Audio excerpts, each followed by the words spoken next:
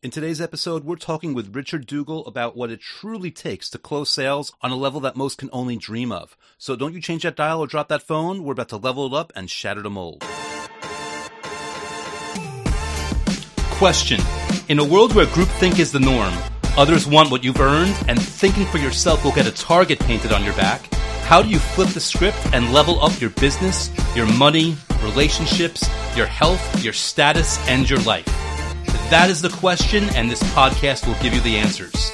My name is Andrew S. Kaplan, and it's time to shatter the mold. Welcome to another episode of Shatter the Mold. Andrew S. Kaplan, really excited to be here with you today. We've got an awesome, and very insightful guest that we're going to be talking to. Before we get there, though, quick update on today's sponsor. My book, The Last Law of Attraction book you'll ever need to read, has been doing some wonderful things so far this year. It was recently featured on USA Today in an article titled 20 Reading Suggestions for a New and Improved You in 2021. And in Forbes in an article titled 21 Books to Read in 2021. And if that's not enough, while I wasn't even looking, I just checked the numbers now and saw the book has officially passed 50,000 copies in sales. I could not be more excited, and of course that's across all formats, audiobook, Kindle book, paperback.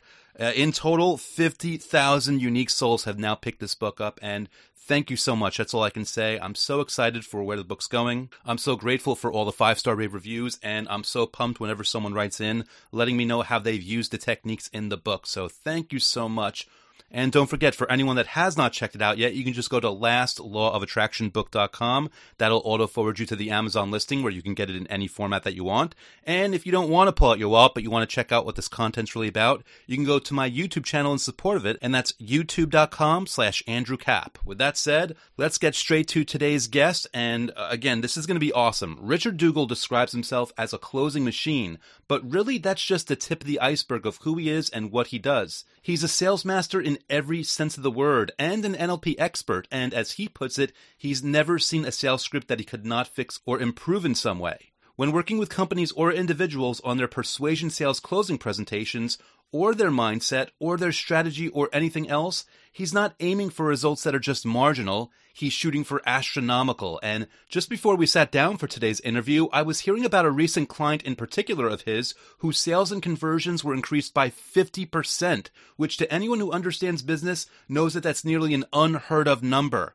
Richard believes in going from features and benefit selling to value-based selling. That's really his secret sauce, or one of them at least, and he understands face-to-face selling on a level that most people just don't appreciate. And for him, it's all about simply getting that business and doing it the right way. And he really is one of the best out there. In fact, one thing he's known for in particular is at certain industry events, they play his sales calls on stage for everyone to listen to and learn from. I'm sure we've got a lot of awesome content and really deep sales insights on the way here today. So without any further ado, Shatter the Mold warmly welcomes Mr. Richard Dougal. Richard, thank you so much for being here, my friend, and welcome to Shatter the Mold. My pleasure.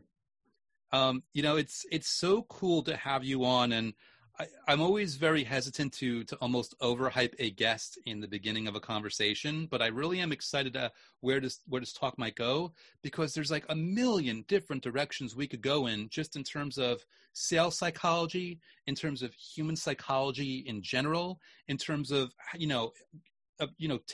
handling objections, in terms of pre-framing. Like, there's so many different ways we can go in. And I guess a great way to start with is because, like, I know that right now you're working with individuals one-on-one and you're working with companies. So I get a great way to kind of lead us into this conversation in the beginning, even though we'll probably go backwards later, is like, what are the kinds of things or the kinds of industries that you're currently working with in this moment right now? I'm working with one-on-one with entrepreneurs and high-end salespeople. People who've taken a lot of the regular sales training, that you see in the bookstore, but they want that edge. They want that extra edge. They want to close an extra deal, and they want the business to be easier, and they want to enjoy the business as well. So I'll give you an example. Arnold Schwarzenegger, one thing that not everyone knows about, but his profession was a bodybuilder. Everyone knows that, and he was the best. And what he did to make himself the best of the best in that generation is he went outside his industry where, posing, nutrition, weightlifting, but he went and hired a ballet dancing coach to train him, almost like a secret coach, to train him to how to move his body on the stage and the posing. Wow. And that's an advantage that he has. So I'm like the secret advantage. And to give you an example, Steve Adams, who has a tremendously powerful company when it comes to improving a person's health, Tiger, he hired me to work with him. And then he started to teach his salespeople what I was teaching him, which is moving away from selling by features and benefits to getting somebody's values and criteria, and then adjusting everything quickly to what that person needs, which is much more service-oriented and faster and more of a consultative approach. And it leads to incredible results. And he wrote me a letter because one thing about Steve, he's almost like I would say like a mathematician in the sense he tracks everything. And he increased his sales by 50%, 50% wow. Increased closing ratio just on that. And also the verbiage and how to quickly profile people. Yeah, so I wanted to ask you about that. You that's one of your talents in terms of quickly profiling people. Yeah. Now, when you say that, is that in terms of in person or over the phone, or is this something that even stretches past that in terms of, buyer profiles based on certain demographics? Like, where does this go specifically so that the audience can understand what you're doing specifically for that? Well, this is really, really critical because the type of approach, let's say you have a sales process and you say, this is what I do when I go out and sell, whether you're an entrepreneur selling to a board or you're a one-on-one in a business situation or a financial analyst or financial advisor, and you're talking to somebody and you want them to buy what you have. So what happened is you have your particular presentation style, but if you actually step back and look at it, you'll realize that the one style that would work with one type of person would actually repel a different type of person. And I'm going to explain that right now. So there's a lot of personality styles out there. We take these, write them in and we do the multiple test. But if you go into deeper into what they really are, even the DISC, a lot of them are how to hire somebody. Mm-hmm. Or my own personality, how I make decisions and my blah, blah, blah. But what I use is one which is very easy and simple for selling, which is this person a driver? Are they analytical? Are they amiable? Are they expressive? So I'll just give you a quick example. If I'm selling something to, let's say, even a laptop, let's say to a driver, and he comes in, he says, I travel, I need something light with a lot of memory. I don't play games. So I don't need all that fancy stuff. Mm-hmm. Bang. I can move in quickly, say, this is exactly what you need. Bottom line, it does this, this, and this. That's it. Right. If somebody's analytical, they want to know the RAM, they want to know the exact battery life. And you'll always know an analytical because they'll correct you. You'll say, it has 4 hours. And they go, actually, I looked online, it's 4.3. They'll correct you. And what they want is the process. So let's say I'm going in to sell them, to be a listing agent, to sell them, like their house. They'll want to know the methodology, what I'm going to do to sell the property, the actual steps I'm going to take. They'll want to know every house in the market, what it's sold for, the percentage of sales. But the driver just wants to know, bottom line, can you sell my home and how quick? Right. So what's the price? That's all. So if I'm understanding this right, I mean, you identify 4 main personality types, and you're based on your experience and based on their language patterns and based on the way they interact with you, you identify who they are. And through that, you basically have, and correct me if I'm misrepresenting you here, you've basically got 4 distinct versions of your presentation that are designed to meet that person where they are at based on their personality type. Is that a fair way to put it? Absolutely. Because let's say that somebody is used to being an amiable in themselves, and we tend to sell in their own personality style. So an amiable wants to get to know you, wants warm feelings. They go, so tell me about you and your kids. And how do you get into business? And, they want to feel comfortable with you. That's how they buy. So what happens is I get salespeople, you get salespeople calling you, and they haven't even assessed me, and they're trying to do that on me, which doesn't work on me. Right. You're from England. I like it. That's fine. But then they want to go deeper. They want to get to know me. And I'm thinking like, your particular, whatever you're selling, does it work? Will it get my results? Maybe I'm a driver and I want to know, can this person bring me what I want so that I can move forward? Right. I don't want to spend time with that. But that's how that person sells. And they'll hit and miss. Right. So they're going to miss a lot of people. But we have to assess that quickly. Then you're right, adjust to that person. And in this way, we're serving the person because we're selling them in the style they enjoy and they want to buy in. Right. Now, you stated the obvious there. We've got to assess this quickly because otherwise you're already communicating potentially in the wrong way and you don't even know it. Yeah. Now, I don't know if this is a fair question. I also don't know if it's an easy or simple question.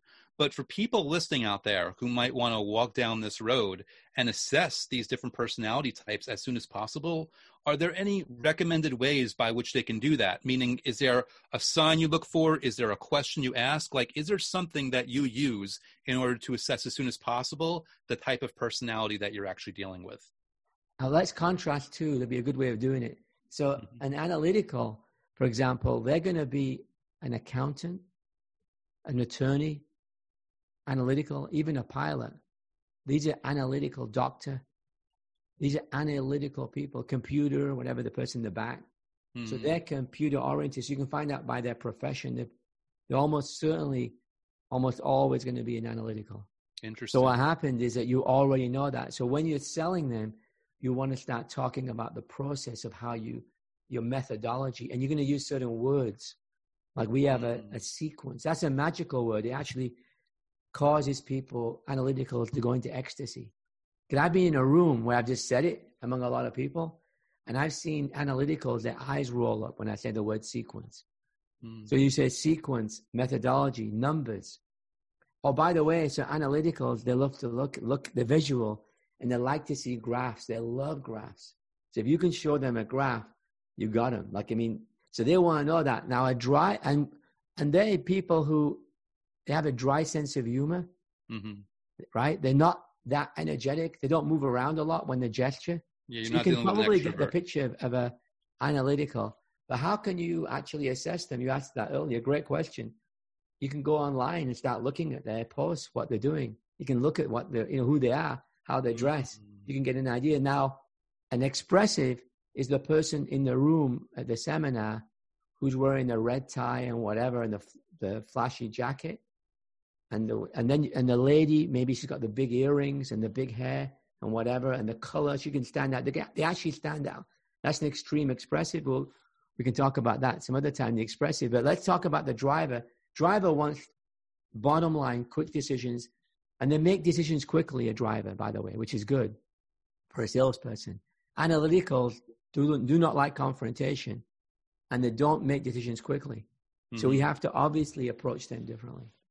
This is very interesting because what I love about your answer is, again, I always invite you to let me know if I'm misrepresenting or misstating here, but it's like you're using the surface level to identify the beneath the surface level, since you have to speak to them beneath the surface. So something where, again, it isn't a perfect science, but in general, if you know the industry that they're in or their vocation, you're already starting off from the right foot. And even if you're wrong about that, you'll find out quickly in that conversation. Exactly. You can adjust. Yeah. So what happened is that okay, this person looks like an analytical, and as you gather information, you might find that they're actually analytical. Oh, by the way, not to get too complicated, but I think it's important to know that under stress people change. So under stress, and we've seen that where somebody says, "Wow, I never saw that side of him." So what happened under stress, people change. They either become more of a driver. For example, I have a friend, and when he's a driver, he becomes more of a driver, or they'll change. So for you, it's almost like a mind map, because you're on, we'll just say a sales call, because we know you're doing this in different situations. You're doing face-to-face, over the phone, who knows? But let's say you're on a sales call and you're walking someone through something, and all of a sudden you give them a price that they don't like, or their spouse comes into the room screaming at them, or their boss comes screaming. Like, in other words, they get stressed out over the call, and then you see the spike. You've already automatically pre-paved in response in preparation for how their personality might change. Is that a fair way of putting it? And they're always going to default to that under stress. So now I know their future too. I even know if they talk to me in that way, they're under stress. Like, he's calling me, he's leaving a voicemail. I'm going, what's wrong with him? He's usually a nice guy. And haven't we seen that before, when the nice guy, nice girl, and suddenly they're acting kind of strange because they're under stress? That's why. Yeah. So they default to a different one, which could be a driver. Like, I want that now. Where the heck is my delivery? And sometimes the nice people are stressed because they're forcing themselves to be nice when they don't even want to. So when they snap, they really snap, right? Yeah, I'd love to get into that sometime, which is, right.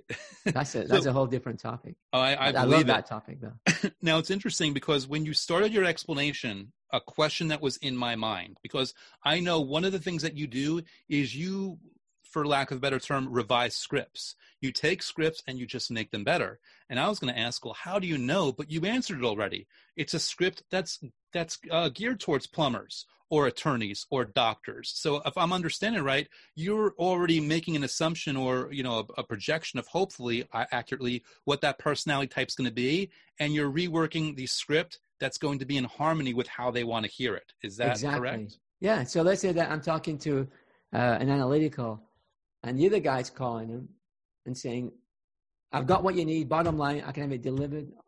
Let's get to work. Send me your paperwork. I need it now to get going. Now, he's under pressure because that's like confrontational. A driver might love that. Good. As long as they believe you can deliver it, this guy doesn't mess around. He's not wasting my time. And you'll see that where a husband and wife will go in the dealership, and the guy's doing small talk with the wife, and maybe the guy's a driver, and you're going, come on, buddy. Let's see the car. Like, you know what I mean? So what happened is sometimes you get two people or a group. And that's another thing I found with sales books. A lot of them talk about one-to-one. But in in business to business, many times we're talking to groups, or we've got chains. And we have to actually see. That's a whole perspective that I bring in, where you got to speak to. So in other words, the accountancy department, the marketing, we have to sell everybody. They all have their own agenda, but there's not many sales books are talking about selling to groups. Yeah. Or whether the sequence where it may take 3 months to get an approval. So Zig Ziglar, I love all these guys that sold pots and pans. But, we have to become a bit more sophisticated in business to business in that realm where you've got a group or someone's got their own political agenda, of course, to keep his job within that company. Yeah. You kind of just, you kind of blew my mind there for a second, because I've never sold cars before personally. And I like to think of myself that I do understand sales, I understand psychology, but in all my years, I'd never considered the challenge that a car salesman might face when a husband and wife comes in with different personalities, and he's got to decide who's making the real decision, and he's got to speak to that person, realizing that he's going to be pissing off the other person at the same time. Yeah, so we have to accommodate both, obviously. Yeah. Well, yeah, that's the thing. That's the challenge. How do you accommodate both while speaking different languages, which I imagine is something that you could only learn through experience and through getting your, grinded up a little bit by the process, right? I'll get in a coach, someone to guide you through it, to show you the examples and scenarios and case studies. Yes. Because it can be done. I do it all the time, yeah. Yeah. I can imagine 1 week with you is like a college semester at the very least, and then some. That's amazing. So I guess, well, here's a good question for you, because obviously I can just hear by the way you speak, there's a level of confidence, but there's also a level of ease. And for a lot of people, even people that are good in sales, there isn't ease because, as much as we want to think that we've got thick skin, sometimes it could be a little hurtful if someone starts yelling at us or reacting in a bad way. And I get the feeling from you that you handle it very easily. And the question I have for you is that something that you had to learn or something that comes naturally to you? And if it's something that you had to learn, How do you learn that? How, like, for people that are getting chewed out and they're having trouble dealing with it, how do they cope with it so that they can do better for themselves? What you want to do, I'll give you one technique, which I'm not sure how much was natural or how much wasn't, but I did train myself to get better. Mm-hmm. That's a fact. And I'll show you something you can do right away.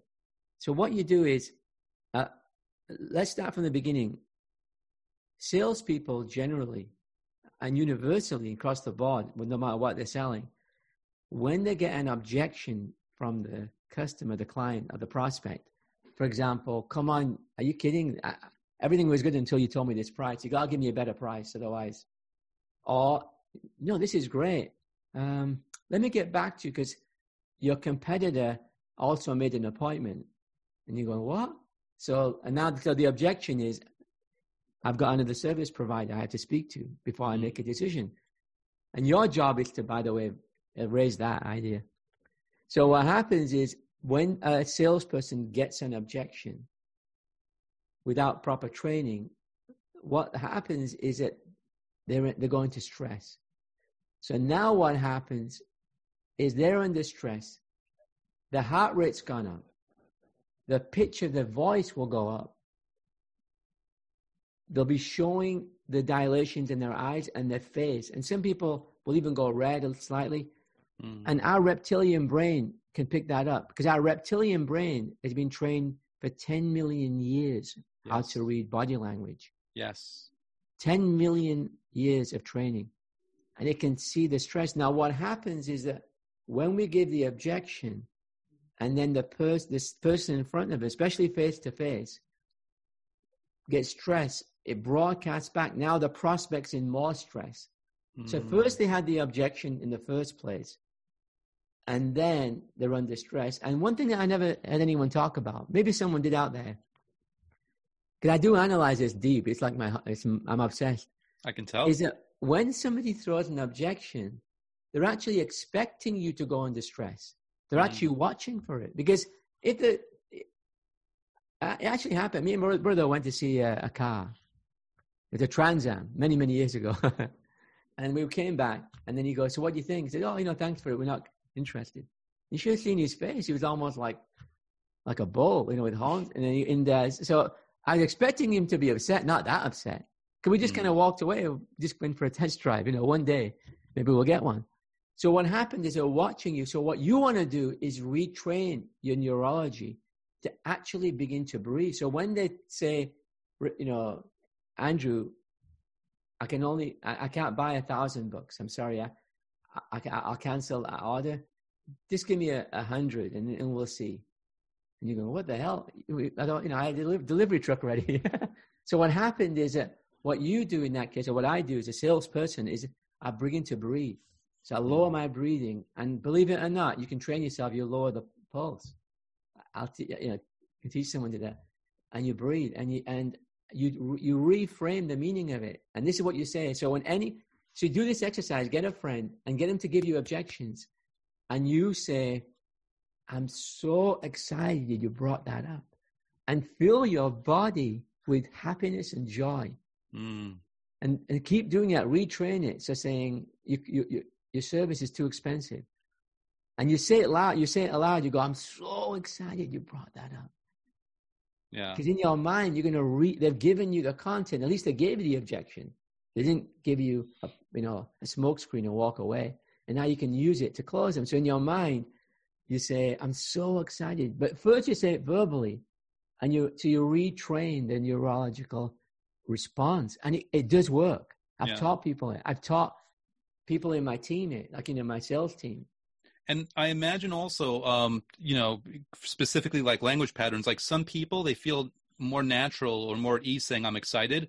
Other people will want to say, I'm so grateful you brought that up, or I'm glad you brought that up. Or, well, this is my favorite part of the conversation, actually. Like, to say, like, again, I'm going all over the place, but I think for people that it just doesn't feel naturally like that. And that's another thing. Thank you for that. And that's why I mentioned that not only do I've never seen a script I couldn't improve. Mm-hmm. And you said, you touched on something genius level there, because it's not just the fact that the customer, it works better in the customer. It has to work better in the salesperson's brain. Mm-hmm. So part of me reformulating that script is exactly And I always give people permission to change my scripts because it has to work for them.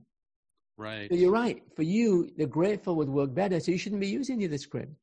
And what eventually happens is you don't actually say it. It's a feeling you get. Yes. Inside. And then it comes across in how your pupils are not dilated, in how you're breathing, in how you're projecting yourself, and how they and their reptilian brain is therefore receiving you. Yeah. And one thing that helps me being calm is that I realized that people have a choice. So I prospect on the phone. I'm famous for my prospecting in my industry. And they play my calls on the stage, etc. in the Palm Springs Marriott and all. So what happens is that when I'm calling or I'm with somebody, I actually know that the person, I'm okay with it. I realize, and you could say that I offer the gift, or I realize that they have the gift of choice. They can choose to work with me or not. So people have a right to choose. So once you have that, you become not attached. You go, okay, I did everything. So you act as if there's no choice. They're going to go with me. But ultimately in the background, you realize, hey, they have a choice. Next. Yeah. You don't want to treat them like you own them because then they're a possession to lose. Whereas the thing that you own is the offer, and you're being so kind as to give it to them. And it's up to them if they're going to figure out and be smart enough to take it or not. Yeah. So on the surface, you act like there's no way you're walking out here without buying. It's almost like a game you're playing. Right. But in the end, you kind of realize, you know what? People have a choice. I have a choice. I can go to this seminar or that seminar. It's up to me. The guy can send me emails. And so once you let people go in that way, you become less attached. So now it becomes more fun, just talking to people and selling people. So I'm glad you're bringing this up because, my audience knows I don't just like hop on an interview and we like go for it. Like we chat before the actual record button is pushed.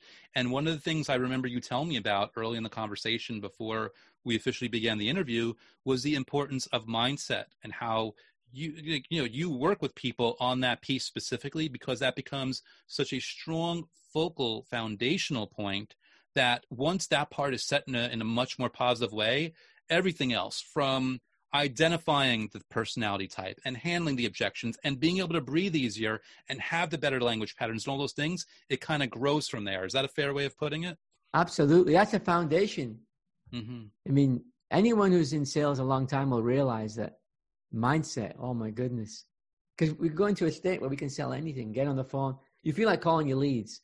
Right. And there's other times you go, oh, that lead, maybe later. I'm sure he's busy. It's lunchtime. We talk ourselves out of it. Right.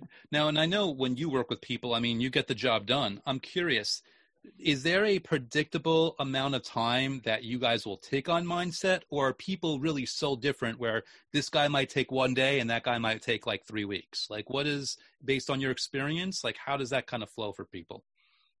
I don't know how it happens.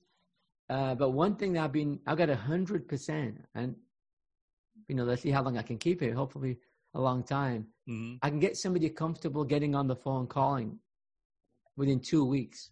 Nice. And get you calling people. Like if somebody's afraid of calling people, it takes only 2 weeks, and I can get people on the phone. Now, how much they'll be on the phone, how good they'll be on the phone, that's a different subject. Hopefully much better. But now that they're comfortable on the phone, you could build on it. Yeah. But I can get them to start picking up the phone within 2 weeks. Nice. Because I think it was with Dan Kennedy's events, right? Where he's featuring your prospecting calls. Yeah. So I was on the stage with Nick Louisi, the president, and we had the whole theme was selling. Mm-hmm. So they had a day where we actually handled objections from the audience, where they would give us out their toughest objections. So one person was actually even working for them, like doing their work, Facebook advertising.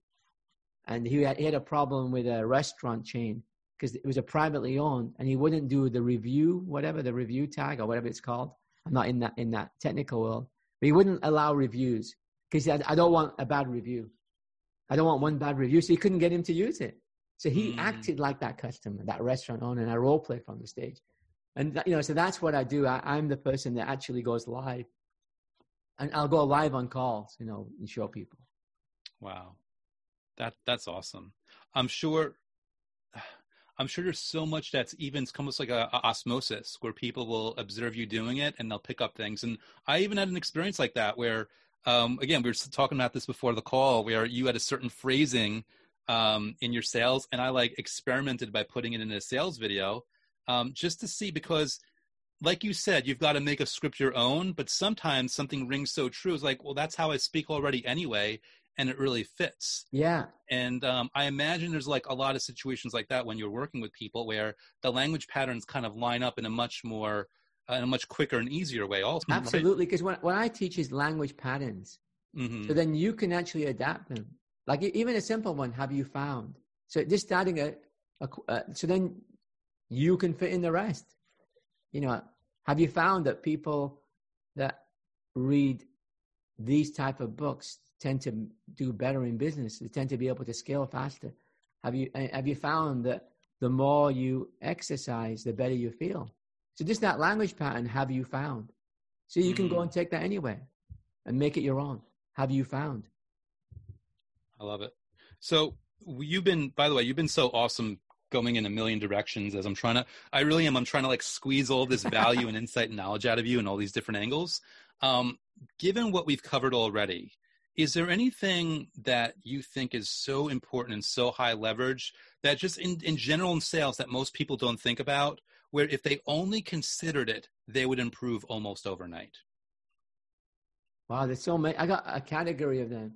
So one of them is that comes to mind. That will increase somebody's sales right away, and it doesn't cost any money, and it doesn't cost any time.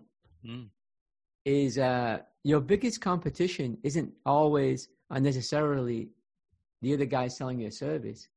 The biggest competition when you're in front of somebody is getting their attention, and your competition could be that cell phone in their hand, because they're thinking about it while they're talking. Like, did anyone like my post? Or is Jim going to be there? Or that seminar, that I enrolled in, and they're supposed to give me that room, arrange that hotel room, and did they do it? So we have to keep people engaged in a conversation. So we need to learn how to keep people engaged. And one of the ways, I have about 5 ways that we talk about, is actually being present with the person. So I've taught this to people, salespeople, and they actually talk to other people about it, where just that one. So it's like just being present, where that person is the only person in the room. That's the only. And like Bill Clinton, somebody mentioned that they didn't even like Bill Clinton personally, or his whatever. And they went to the White House on one of those tours, to see the White House. And by chance, is that Bill Clinton saw the tourists, and he actually came, with his gang or whatever, his entourage, to say hello. And he talked to this person in a way where he was the only person that existed. Right. And the attention he gave him. And he says, I love that guy. I couldn't help loving him. Yeah. And I'm the last person. That's really interesting, just the way you put it, because it's kind of like, this goes back to the whole reptile brain and how when you stress people out, they can spot it.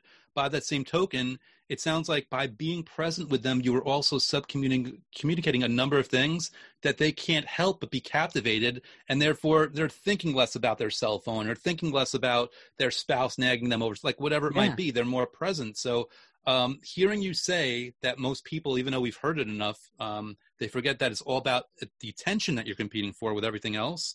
But also I love the fact that just being present, which is one of the easiest things to do because it's really just about being more of who you are, that automatically gets you on another level in terms of how you're going to do on your sales. Yeah. And I'm also going to assume another one of your things, let me know if I'm wrong about this, is pattern interrupts.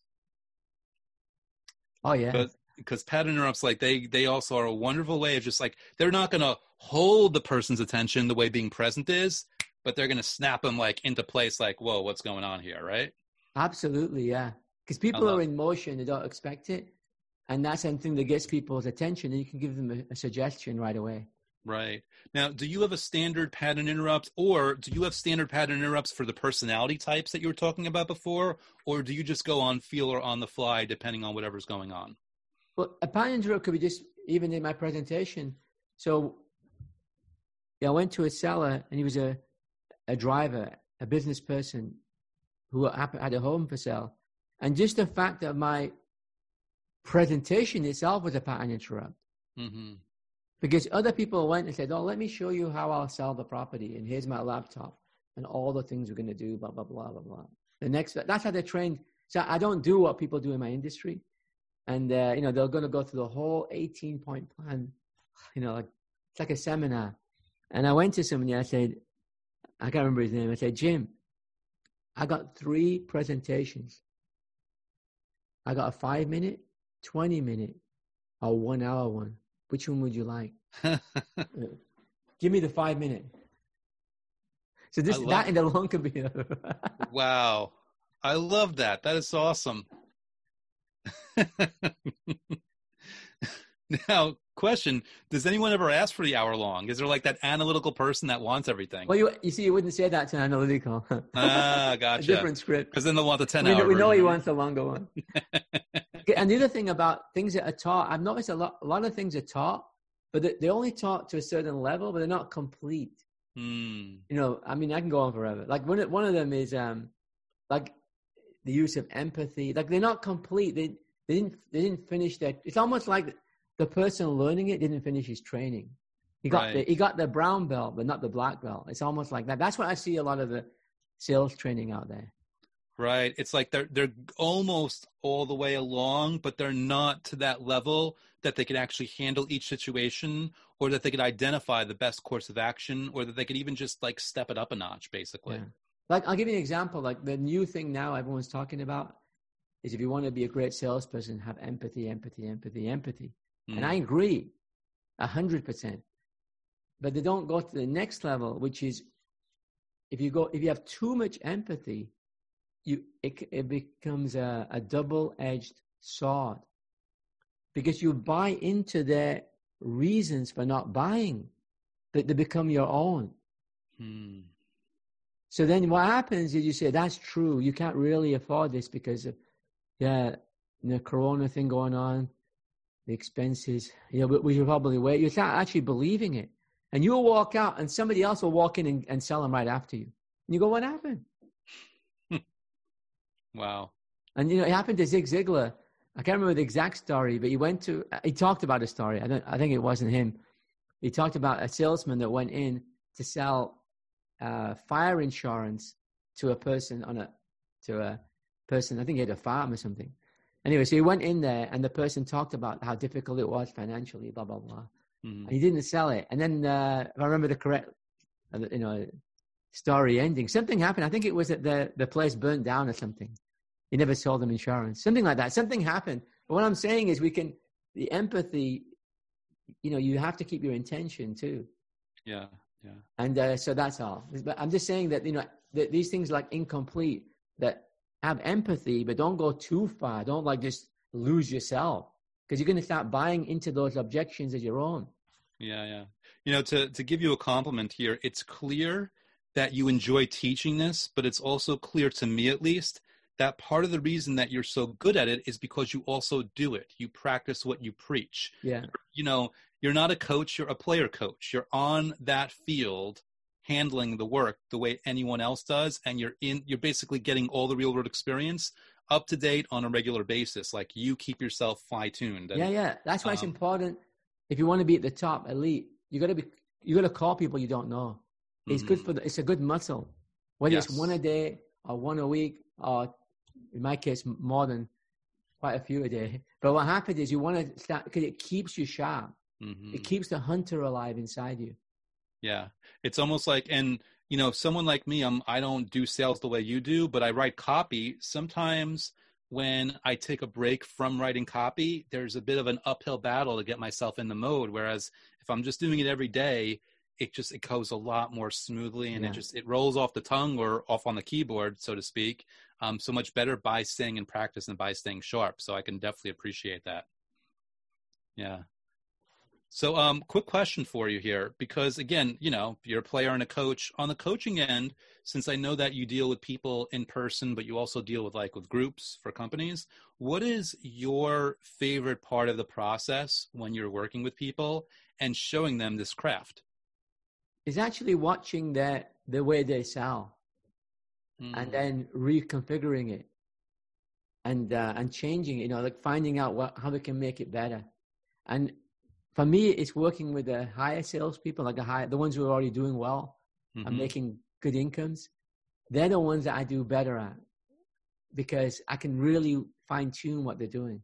And I go to like their voice, reading people. I mean, there's so much involved that there's things that, because what happened, I went outside the sales industry as well. I mean, to other areas, and I'm learning to bring that in. So I bring a lot into it, and just seeing that shift, and also sales teams, like if they convert, I like working with numbers. So if their numbers are like, they have a 40% closing ratio, I want to get that up to 50, which is a massive difference in their profit. Oh yeah. The difference between me is I'll get on the phone myself. That's what I want to do. In fact, I want to be them with their customers on the phone and actually call, like just know what I need to do to make that particular call in terms of content of their company or their delivery on the phone or whatever they're offering. But, that's one thing that I stand for, is being the real deal. And when I spoke at SeaWorld for the Big Dan Kennedy conference, I actually asked or requested that there's a question and answer at the end, in role play or whatever with the audience. Mm-hmm. Right. It's all about that real world interaction. And let's say that like one client I was watching him on one of his presentations, and I'll go there and I'll listen to it in my own time, and I'll go back and they'll see like, oh, I could have done that, or I did this, or I could have closed earlier. I could have told that story more emotionally because my voice was all on one volume. So even what I said was great, but we need to change the volume up to emphasize certain things with that person. And, I like retooling like that, but also giving them real strategies. Like I hope that on this call, there's a few things you can actually go use, but mine has to be real and it has to be applicable. Mm-hmm. So I love working with sales teams and individuals. Right. It's that collaborative process, especially people that are already high end, because it's almost exponential. When you're tweaking something that's already really working, it boosts up all the better and all the easier. Because myself, I went to NLP, I trained with the founders personally, I got certified as a master trainer. So, I went on this search myself to say, what's the next edge? What's the next level? So I'm the person that will come in and improve a person's conversion, sales ability, and enjoyment of selling. Since you brought up NLP, just to squeeze a little more gold out of you today, is there any good phrasing or tip that you might offer that you learned from NLP that people can use in their life or in their business? If you go to my website, it's persuasionmaster.com. Persuasionmaster.com. Yeah, and I have a free PDF. You just press the button, you get it automatically. You just press it and it downloads onto your, whatever.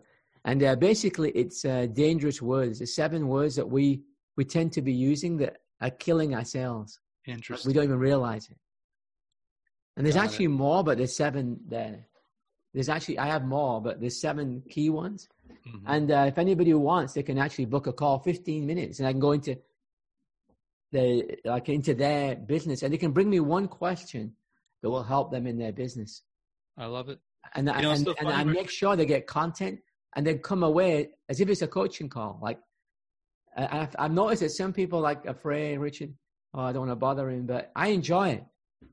Wow. So get on a call.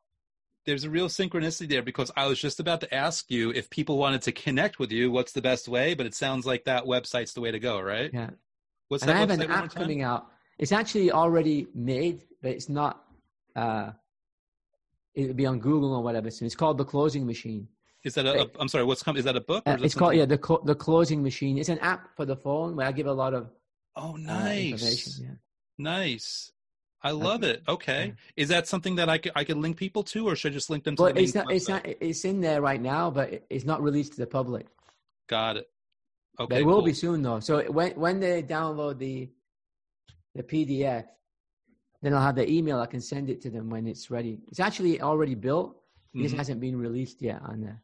Perfect. So what I'll do is in the show notes for this interview, I'll put that link where they can get the PDF, and if they want to get the app also, I guess they'll be in line for it. Yeah. I love it. This is awesome, man. This has been such a good call. So I guess one more question for you, because I don't want to keep you too long here. I'm liable to keep you for 5 hours with this stuff. If, based on everything you've been through, again, you've been through the ringer, and you've obviously taken it upon yourself to teach yourself this and to really refine your craft and go do all those steps that most people never even dream of touching. Based on that, if you can go back 10, 20, even 30 years in the past, give a piece of advice to your younger self, what would that advice be? I would hire a coach, somebody that would actually guide me of what I'm doing and give me feedback. So what I'm doing, like, is this good? I made this call. Let me send it to you, and then work on it. But somebody who is actually the real deal, not an academic. Because there's people who are academics and they have tweed jackets, with the leather patches. But if you said, let's go door knocking right now and sell these alarms, they go, I'm not going there, right? So there's a difference between the person who actually does it. Because anyone who's been in the field knows what I'm talking about. Yeah, whatever it's not always the way they're writing. Mentor who's in the trenches. Yeah. But I would definitely hire a coach. Got it. How many years do you think that would have shaved off your learning experience or your learning curve? Well, my job is an exaggeration on purpose. Like, it's almost like a pattern interrupt, but I'll make decades into days, which is, just a way of saying it. But yeah, like it'll be faster. Who knows how much faster? Right. I love it. It would be faster. And there's no reason to elongate it, because I've talked to people that were talking a certain way. Like, there's one person that I was coaching in California, and he had a lot of authority in his voice. But he was kind of cold, this way he would talk. And he prospected a lot. So I said to him, I'm not going to take away your authority, but we need more warmth in the voice. And so what I said, that if I had a choice, I'd actually keep the authority. I wouldn't even touch it, but I know how to do it. So what I did is I built in a rhythm. I gave him some exercises to build a rhythm into his voice. And he's got 100% of his authority, because he has that kind of authoritative voice, which is great. But now he sounds warm, like he actually cares about you when he talks. And it's brilliant. I mean, when I hear him now, it sounds so good, like someone you want to talk to. It's a really good voice. So, who knows what I end up working with somebody on. They don't have any idea. And a coach sees things that we don't see. It's invisible. Absolutely. We all have relatives, right? Where we think, if I can only tell them to do this thing, but they're going to be offended, like, for the next 20 years. So I can't tell them. We all have that, right? When you hire a coach, I'm not a relative. It's like, I wonder if I could send my mother-in-law to Richard about this thing, but who knows? Well, Richard, I got to tell you, this has been awesome. I really appreciate you letting me pick your brain. And I think it's one of those things where if people really understood the wealth of knowledge that was really embedded in all these answers, they would make a quantum leap right away. And I hope people listening out there that specific to sales and want to step things up, I hope they'll reach out to you. And I'm just so grateful that you chose to grace the show with your wisdom and your insight. I'm really excited for when this one's going to come out. So thanks so much for being on today. I really enjoyed it. Thank you. Thank you again, Richard, for that awesome interview, guys. You definitely want to check out persuasionmaster.com and really check out what Richard's all about, because let me tell you right now, if you were even paying attention to half that interview, you know that this guy's the real deal. Also, before I forget, if you haven't done so already, pull out your phone right now real quick, hit that subscribe button. While you're at it, leave a quick, honest written review. Let me know what you thought about today's show and all the content before it. And of course, remember, you can always go to lastlawofattractionbook.com if you want to check out my book, The Last Law of Attraction Book You'll Ever Need to Read. Or you can go to my YouTube channel, which is youtube.com/Andrew Cap. And stay tuned. We've got some more awesome guests on the way very, very soon. You definitely do not want to miss who I've got in store for you. So thanks so much for listening today. Have a great day, and I'll talk to you soon. Thank you for listening to Shatter the Mold at www.shatterthemoldpodcast.com. My name is Andrew S. Kaplan.